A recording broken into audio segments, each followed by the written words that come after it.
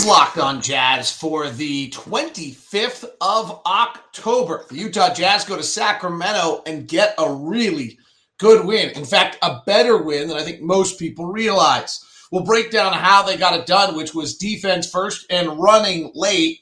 Hassan Whiteside gave the Jazz big minutes. And what are the early trends of the NBA season? We'll delve into some numbers and see what that looks like. It's all coming up on today's edition of Locked On Jazz.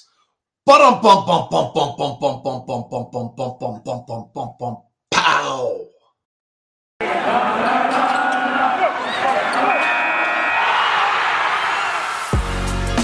You are Locked On Jazz, your daily podcast on the Utah Jazz. Part of the Locked On Podcast Network, your team every day. How are you? I'm David Locke, radio voice of the Utah Jazz, Jazz NBA insider. This is Locked On Jazz, your daily podcast on the Utah Jazz, giving you insight, expertise, geeky numbers, and hopefully making it way better to be a Jazz fan.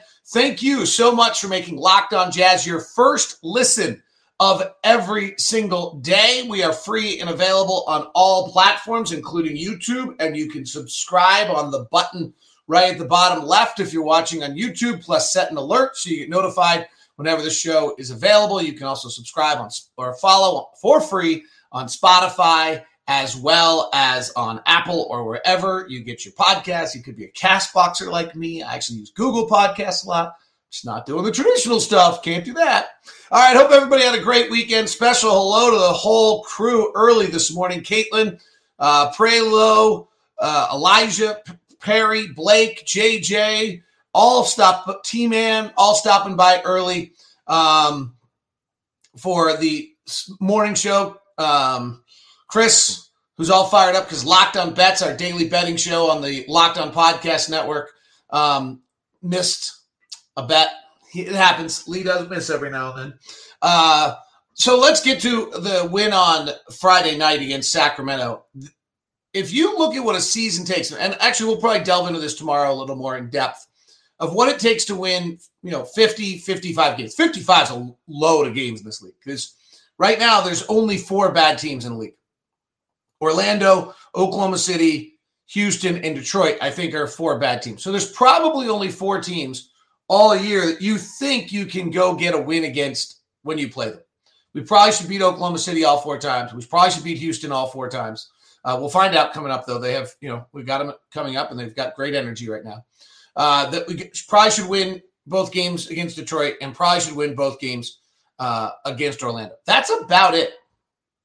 Otherwise, your win percentage is not that high in all these games. And so when you play a close game on the road early in the season against a feisty group, that's a strong win. And that's what I would call a 55 win. Like if you're going to try to get to 55 wins and be the 1 seed this year, that's a massively important win. Because 1, Sacramento's playing lights out energy-wise. 2, Sacramento was pretty good that night. They were feisty. They didn't shoot it great. Our defense was superb. We'll dig into that in a second. And it just took a lot of fight. And then it was tied at 95 with 5 minutes left. We went on a 13-2 run to close it out. And that's what a really good team with the veteran guys who have the continuity, that's what you do. Those are all the reasons why our team is built exactly as it is right now. So let's walk through what I think was really important the other night was the defense. The offense, Sacramento just brought it early. And then if you look at it, though, our defense in the first quarter of the whole game, our defensive rating was a 98. So we've had back-to-back games now where our defensive rating is below 100. Oklahoma City is not even an NBA team, so I'm not too impressed. But our defensive rating in the first quarter was 100, which then took us to 5 straight quarters of not allowing more than a point of possession. It was actually far better when Hassan Whiteside was on the floor in the 439 than Rudy, which is we'll get to as another note on that game, but it was unique. In the second quarter, our defensive rating again was 100. So our offense is struggling. Our offensive rating was an 85. We're having a hard time, and we're doing what really, really good teams do, which is hold it together on the defensive end, even when we're not getting the offensive possessions we want. So we went to 6 straight quarters without allowing more than a point of possession. In the third quarter, our offense finally kicks in. We have a 135 offensive rating. League average, by the way, offensive rating is about a 110. And we hold them to a 107. Again, Hassan Whiteside, remarkable work with that bench crew. And Trent Forrest got the minutes instead of Jared Butler there, played super. And we now take the lead. And then in the fourth quarter, we really clamp down. Our defensive rating is an 84.0, and we close it. So in 7 of our 8 quarters so far we've played this year, we've got a defensive rating of below 1. That's pretty fabulous. The other one is, if you just kind of look at it, that game gets tight at, we'll call it the 6-minute mark of the game. And in the final 6 minutes, our defensive rating is an 80. That's really what we had to do. The final 5 minutes, that game is tied at 95, and we hold them to a 61. And our offense wasn't superb. We'll talk about running, and we did a lot of nice things, and I love the way we closed, because there were some flaws in the way we closed games all the time last year for what our team is. But once we subbed in our guys, we actually shut it down predominantly defensively, and then Sacramento's not a very good half-court team. So that's part of it. We got them into the half-court team right there. So that's what did. Now, really what I saw in that was just the Jazz got disrupted and held it together. And so everything that makes us wonder if you're good, they held it together, they continued to defend, they broke through, and then they made the plays late. Let's talk about late, because what we did late is we ran. And I put together a compilation that's available on my Instagram at DLocko9, where we also do on the floor, or kind of on the floor, that's what we're calling it, before the game. And then secondarily, we also you can get it at, I think you can get it on my Facebook and on Twitter. So if we look at what we did late in that game and how we played it, what we did that was impressive is we ran. And last year, in the final 5 minutes of a close game, Donovan Mitchell has the highest usage rate of any player in the NBA. It's not great. That's not a great script, because what makes us so special is the variable attack, the multiple pick and roll ball handlers, the different ways. Donovan's really special. He's our guy that if we're just going to isolate down and get it. But I like, Quinn always wants us to run, and run early. We did it early in the year last year, so this isn't like the first time we've done it in any way, shape, or form. But and then we kind of pulled out of it. As the year went on, we did a little less. We also played less close games. We were just running people out of the gym all the time. And so if you look at what we did on the night, last night, if you just here's our final 5 minutes of offense. So Mike Conley misses a layup, and we were 12 seconds into the shot clock. Okay, middle of the clock, half-court set, out of a timeout. No big deal. Barnes misses. Gobert gets the rebound. Donovan misses a 3 with 5 seconds into the shot clock. It's great. Get it up the floor quickly. We just happen to miss. They miss again. Fox takes an 11-footer. They become mid-range, slow. They get late in the clock. Gobert rebounds, and we get a layup 5 seconds into it. We push ahead to Bogdanovich. He overpowers Tyrese Halliburton and lays it up in it. Fox turns it over. Gobert gets the alley-oop 6 seconds off the shot clock. So in our opening possessions, the final 2 minutes, we're at 12 seconds, 5 seconds, 5 seconds, 6 seconds. Kings call timeout. Barnes turns it over. Conley with the steal. We run off the steal. Bogdanovich misses the 3. Probably would have won the ball game right there. 5 seconds in the clock again. Gobert gets fouled, so it's free throws, no time. Buddy Hield misses a really deep, bad 3. Bogdanovich rebounds. We shoot, this time 12 seconds in the shot clock, where O'Neal misses a floater. So it's more, we get into a half-court set. Then they miss, get the rebound. They miss at 2:02. Bogdanovich gets the rebounds, and we end up with a late shot clock, 24-second clock violation, basically. Fadeaway 3 on the right side as Donovan gets stymied by Davion Mitchell, who was impressive. So now it's a long shot clock. Fox gets a layup. We then play a 22-second shot clock. We miss a layup. They turn it over on really what's the key play of the whole game, 101-97. We get late in the shot clock. Donovan going one-on-one on Mitchell, missing. We're back not running because they made a shot. We're into the half-court set. And Buddy Hield throws a terrible pass that we turn into a Gobert dunk. Then maybe the next key play of the game, Davion Mitchell misses a three. We battle for the rebound. Donovan comes out with it at 49.9 seconds, brings it up the front court. We shoot it 8 seconds into the clock and hit. And so that's how we closed the game the other night. We closed the game running, which is an interesting one. We'll have to keep an eye on whether we can keep it up and whether we can keep to it. Some other items I want to talk about. Hassan Whiteside. A lot of people, Jared Butler's all that matters. So why Trent Forrest played, other than the fact that Trent Forrest was every bit as good as Jared Butler in preseason, just in a different way. So it shouldn't be that surprising, but we'll talk about it a little bit. And then we'll take some of your questions because they seem to be coming in nicely on the chat room today. And then also, where is the NBA? What's it doing? What's the early trends of where the NBA is? Today's show is brought to you by our good friends over at Murdoch Chevy. The Murdochs, after 80-plus years in Utah, have decided that despite the car shortage, despite most dealerships out there deciding that they're going to take advantage of this by putting MSRP up and adding on $5,000 or $10,000 in all car purchases, they are not going to do it. The Murdochs vow that they will not charge you extra because of the car shortage right now that's taking place at all. So same prices as always for the Murdoch's commitment to Utah. And right now at Murdoch Chevy, there's some great things going on. They have a new all-electric 2023 Lyric debut coming out, rear-wheel drive, beautiful car. So go check. That's coming out here in a little bit as well. That's also going on is the Murdoch Chevy introducing the 2020 GMC Sierra the Murdochs have going on. That's also at their Cadillac of Logan store that's taking place. They've got some extra stuff going on there. Murdoch Chevy. We've got the Equinox, the Trax, the Traverse, which is the bigger SUV, the Trailblazer and Blazer. The SUV lineup's amazing. The Suburban and the Tahoe. $1,500 cash allowance back on a bunch of different purchases right now. All at Murdoch Chevy, located Woods Cross, also the Logan store as well. So go check it out at Murdoch Chevy or Murdoch Chevy in Logan, Murdoch Chevy in Woods Cross or Murdoch Chevy in Logan. Check it out. All going on. If you're going to head over to either of them, feel free to email me first. I'll set you up with a Locked On VIP meeting. Today's show is also brought to you by DirecTV.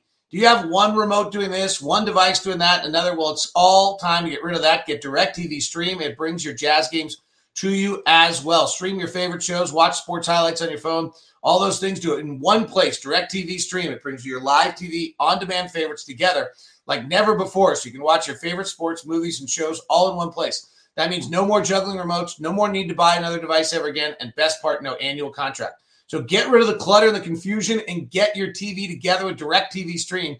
You can learn more at directtv.com. That's directtv.com. Compatible devices required. Content varies by package. All right, some good questions are coming in. A lot of activity on the chat room. Good morning to all those out there as well, to Brighton and Nate, to Blake. Let's see what Blake has to say. I know you've talked about it a few times, but Whiteside can get his screen set near Rudy's level. He'll be amazing. His energy defense has been so fun to watch so far. Hassan Whiteside may be being motivated by playing in Sacramento, who just sent him off to the pasture last year and just sent him out to go be by himself and not be part of the team for much of the year. Really was terrific. And he was the key to the basketball game. We do not have a lot of nights in which Rudy Gobert is a negative. But on that night, Rudy Gobert was -9 and Hassan Whiteside was a +18. He had 8 points and 9 rebounds. He had an assist and a block in 16 minutes. And if you go look at his stints on the floor, it's really pretty impressive. When he was on the floor that night, and what the Jazz did was great. So Whiteside checks in at his regular moment, about the 6:52 mark. He plays 4 minutes and 40 seconds. This is a massive adjustment for Hassan Whiteside. Hassan Whiteside, in his career, has been a starter for 355 games, I believe it is. And if you look at his career minutes played, 324 games, he's played his average minutes played in reverse order. In Portland, he played 30 a night. In Miami, he played 23, 25, 33, 29, and 24. Last year in Sacramento, he played just 36 games, 15 minutes. So he's now got to figure out what he's doing, which is not only not playing 30 minutes or not even playing 25, but playing 4-minute stints. So he played 4 minutes and 38 seconds. He had 4 rebounds. While he was on the floor, he went on a 12-4 run. In that stint, he was on predominantly with Royce, Joe, Donovan, and Bojan. Pretty good players, right? He and Joe come in together. And then Clarkson came in on the backside of it. His second stint, he comes in, he played for 3 minutes and 30 seconds. Again, this is hard. It's a lot easier to play 7-8 minutes and get in a rhythm.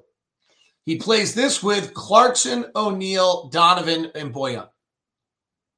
By this point, Joe's been ejected.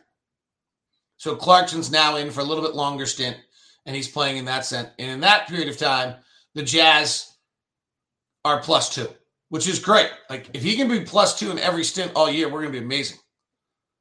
Third quarter, 3 minutes, 25 seconds again. Jordan, Royce, Donovan, Bojan. Now, the nice thing is you begin to see him playing with the same guys. This is where Quinn does a really nice job. And so because he's beginning to play with the same guys all the time, he begins to learn a little bit. They go on a 6-0 run in that stretch. He actually ends up +2 again. Eric Paschall comes in for the last little tiny bit of that with Whiteside for the final minute of that group, has Eric Paschall on the floor. So eventually he'll play with Rudy Gay.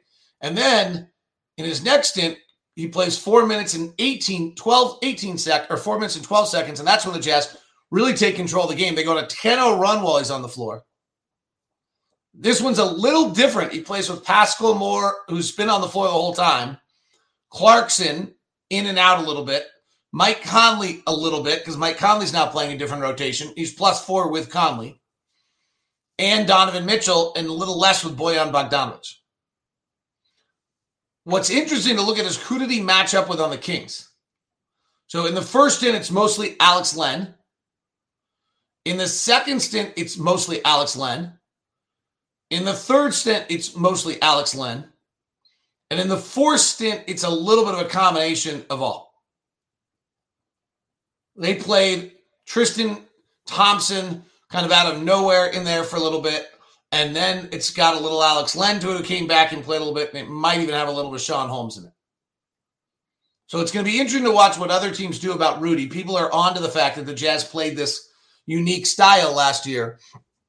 And it ended up causing, and so people are going to match their substitutions differently, I think, and try to avoid allowing the Mike Conley, Rudy Gobert second unit to destroy you. 2 all-star second unit will destroy most people, and teams are going to try to avoid that. Nate wants to know, why didn't Jared Butler play? So honestly, I don't know the answer.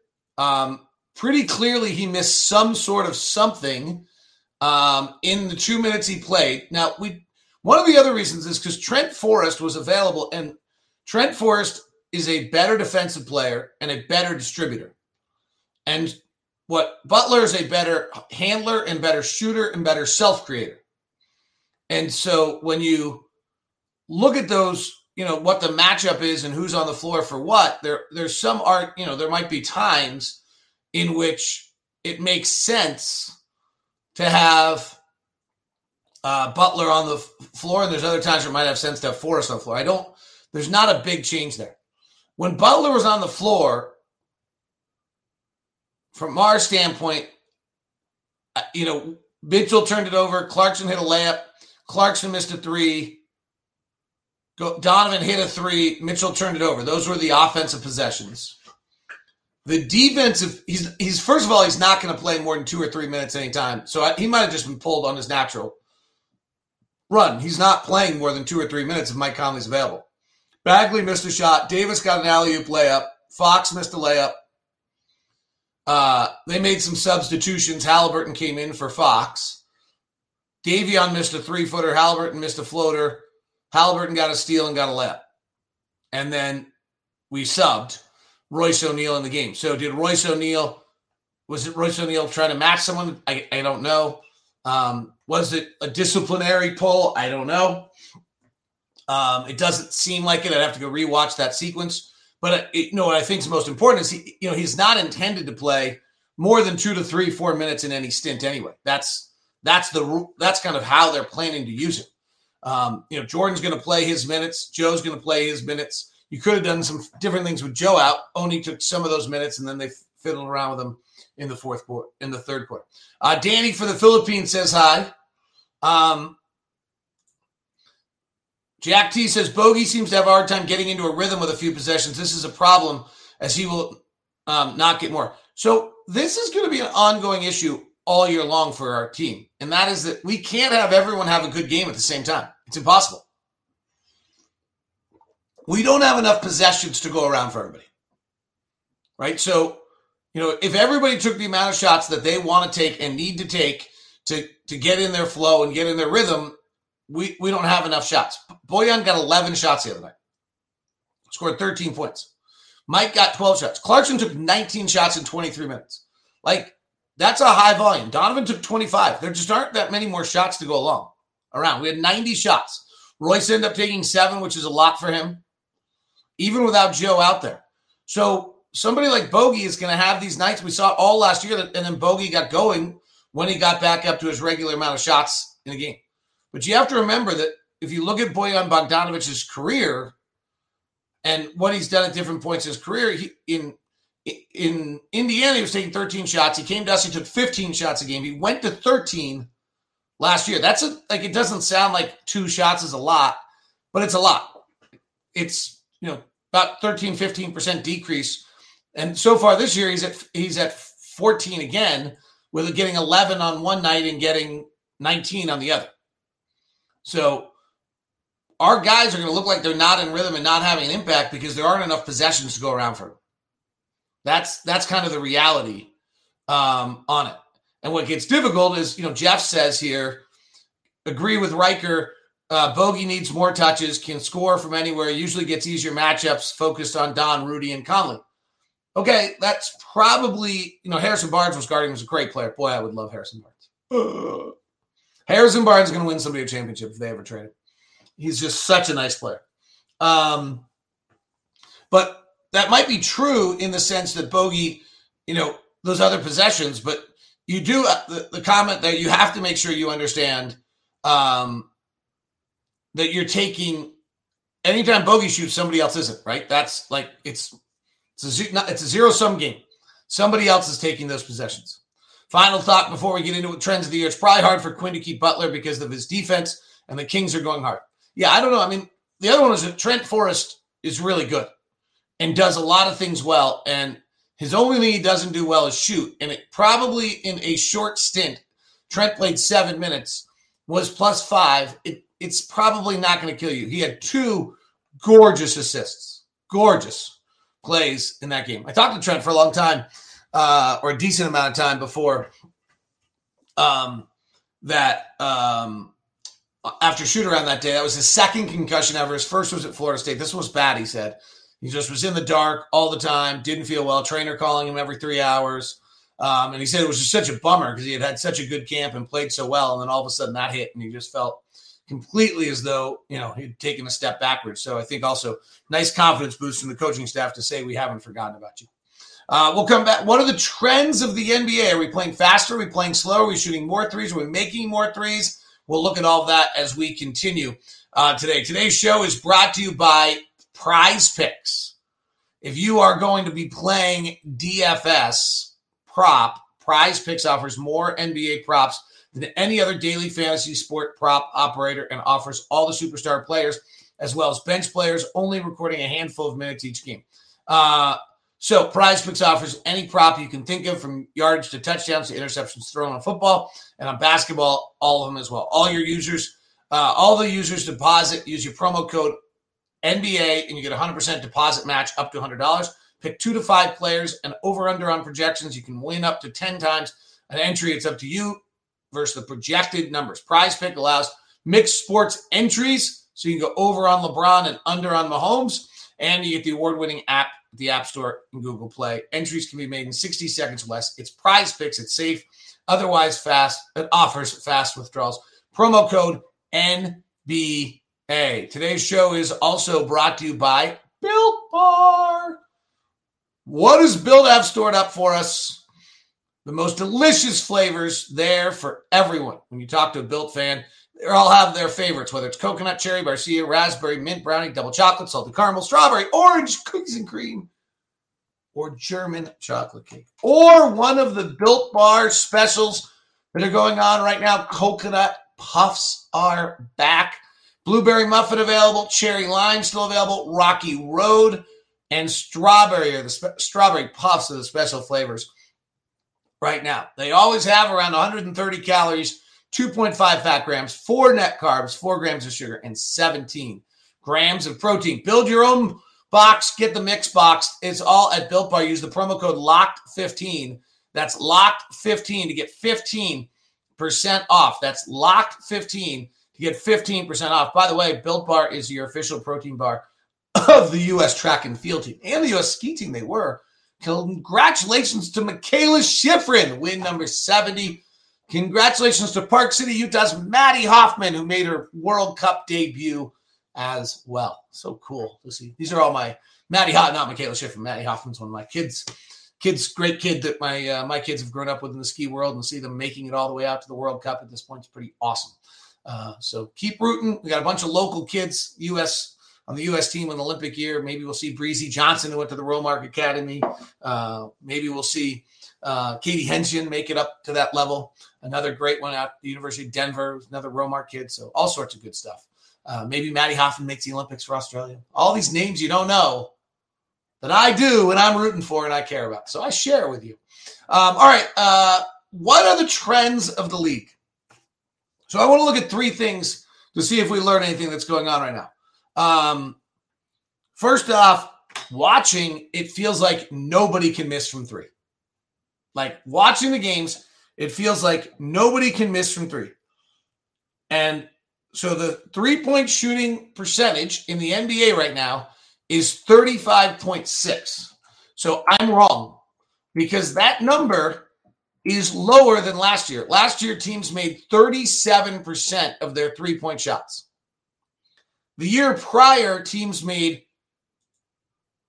36% of their shots from 3.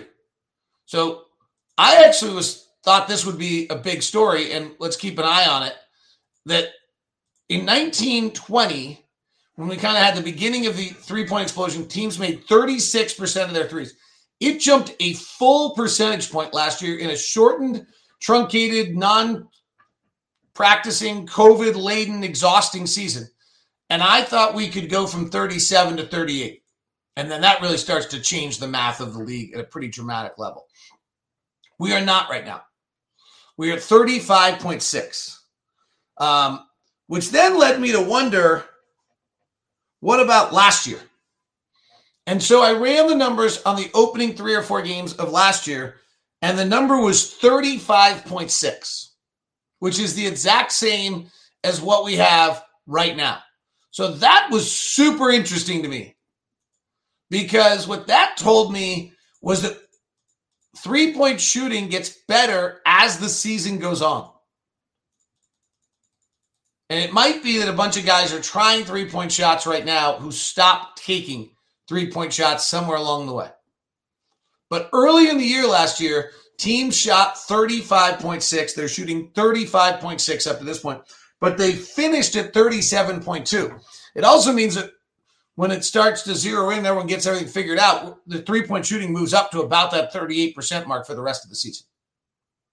So I thought that was really interesting. 3-point shooting is down, but it was also down at this point early overall.